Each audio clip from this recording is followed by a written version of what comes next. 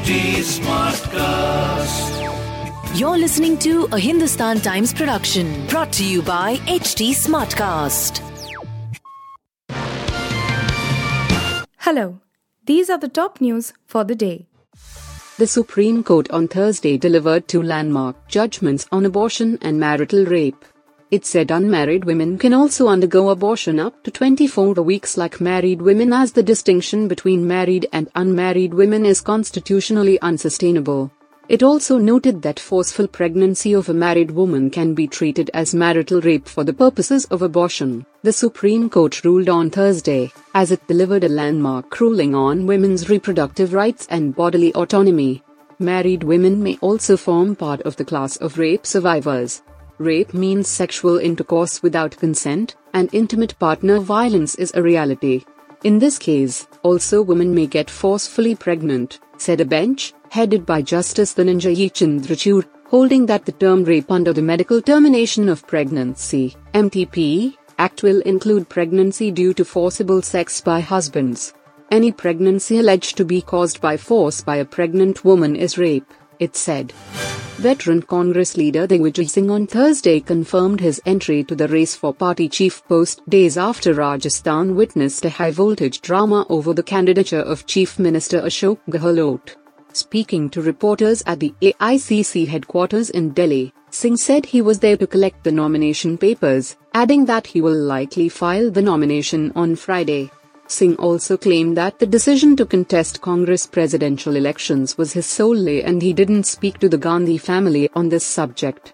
When asked whether his entry will make the contest tri-cornered, the former Madhya Pradesh chief minister, keeping his cards close his chest, asked reporters to wait till the date of withdrawal, October 8. Today I have come here to collect the nomination form and will possibly file it tomorrow, Singh said. Earlier this month, Gehlot confirmed his candidature for the top party post, but a show of strength by Congress MLAs in Rajasthan against the party high command's call for Gehlot's resignation ahead of the nominations changed the dynamics dramatically.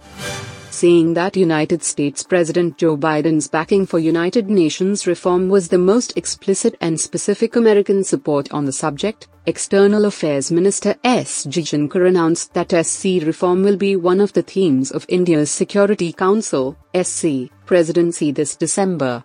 The other theme will be counter-terrorism. December will mark the last month of India's current two-year stint as an elected, non-permanent members of the Council. On reform, which saw renewed momentum at the UN General Assembly in New York last week, Jaishankar said there had been some developments, including an American position articulated by President Biden and the Russian position articulated by Foreign Minister Lavrov. At Tonga, Biden had said, in a context when Russian veto has blocked US efforts in the Council, that SC members should refrain from the use of veto except in rare and extraordinary situations to ensure the body's credibility and effectiveness. As King Charles III took over the throne following the death of Queen Elizabeth II, Prince Harry and Meghan Markle's children have not received their royal titles till now. The Duke and Duchess of Sussex's children, 3-year-old son Archie and 1-year-old daughter Lilibet, have inherited the right to be called Prince and Princess since their grandfather took the throne. But there has been no clarity on the titles, as Prince Harry and Meghan Markle are no longer working royals since they stepped down in January 2020. King Charles III seems to be stalling giving royal titles to Prince Harry and Meghan's children, reports said. Royal expert Katie Nicholl said that the giving of titles depends on whether the royal family can trust the Sussexes. One of the interesting things that came out in all of this was the speculation about titles, and Archie and Lilibet. Whether they would officially be acknowledged as Prince and Princess, the titles owed to them when Charles became king, Katie Nicholl said. I'm told that is a very clear signal from the king. He's willing to give those titles, but it comes with a caveat, and that caveat is trust, Katie Nicholl continued. Reliance Industries Limited's retail unit launched its first in-house premium fashion and lifestyle store on Thursday, as the billionaire Mukesh Ambani-led company continues to grab a bigger slice of India's luxury market. The new store chain called Azorte, the first of which was launched in Bengaluru, will compete with the likes of Mango and Industria de Diseño Textil SA owned Zara, and cater to millennials and Gen Z.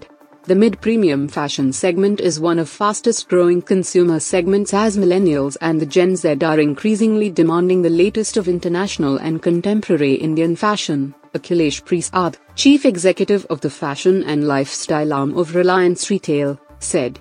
The launch is a part of the Ambani company's aggressive strides in the retail industry, forging partnerships with domestic and global brands. The company plans to build a portfolio of 50 to 60 grocery, household and personal care brands within the year and is in advanced talks to get the rights for LVMH-owned French beauty brand Sephora in India.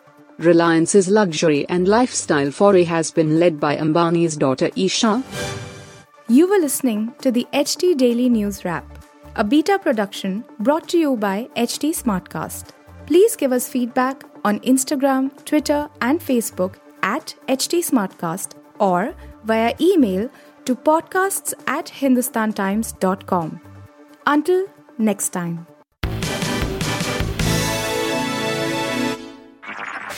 This was a Hindustan Times production brought to you by HT Smartcast. HT Smartcast.